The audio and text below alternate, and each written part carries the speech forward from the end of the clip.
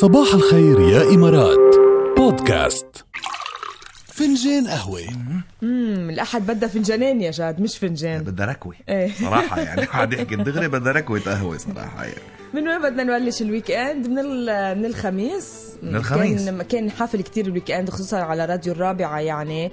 الخميس أنا بلشت من الظهر IMG، رجعنا على سهرة نصيف زيتون ومايا ذياب براس الخيمة. كانت سهرة بتاخد العقل. كنت عم قله لجاد الصبح أول ما وصلت على المكتب، عم قله اللي ما حضر سهرة نصيف زيتون ما حضر شي. يعني عن جد ويك اند حب ويك اند كله حفلات وكله نجوم. وشو ما عملنا بهالويك اند ما خلينا شيء ما عملنا. هلا الخميس يعطيها العافيه زميلتنا سلام كمان كانت على المسرح وباك ستيج مع النجوم بحفله هابي راك نصيف ومايا.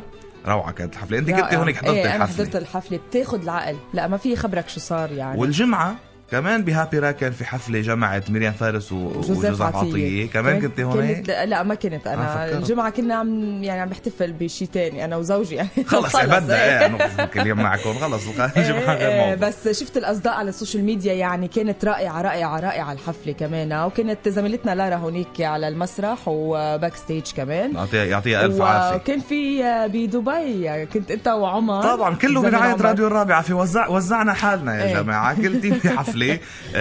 نحن كنا عم نحضر حفلة طبعا حفلة سبوت لايت لايف بهيلتون الحبطور بدبي، كمان برعاية راديو الرابعة للرائعين. واللي صار لنا زمان كنا عم نخبركم عن الحفلة، وعن جد طلعت مش انه قد التوقعات، أكتر بكتير حتى يعني. تخيل بيانو على المسرح ومروان خوري عم بيغني على البيانو. واو. وزياد برجي عم بيبدع وإلى آخره. عملوا حفلة من العمر عن جد.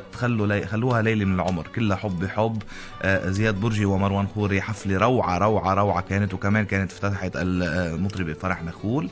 فكانت ليلة عن جد استمتعنا فيها كتير. وأكيد عملتوا مقابلات مع النجوم يعني رح نسمعوا قريبا على راديو الرابعة النجوم يعني. واثنينهم أصدقائنا بقى. كانت مقابلات حلوة كتير.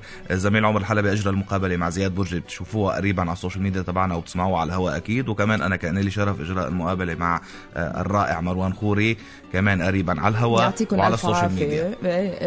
وكل اللي كانوا معكم على السوشيال ميديا بيعرفوا عن شو عم نحكي وشافوا الأجواء، حتى لأنه كانت عم تنقل على السوشيال ميديا تبعنا. وين في ايفنتس قوية، وين في نجوم، راديو الرابعة موجودة.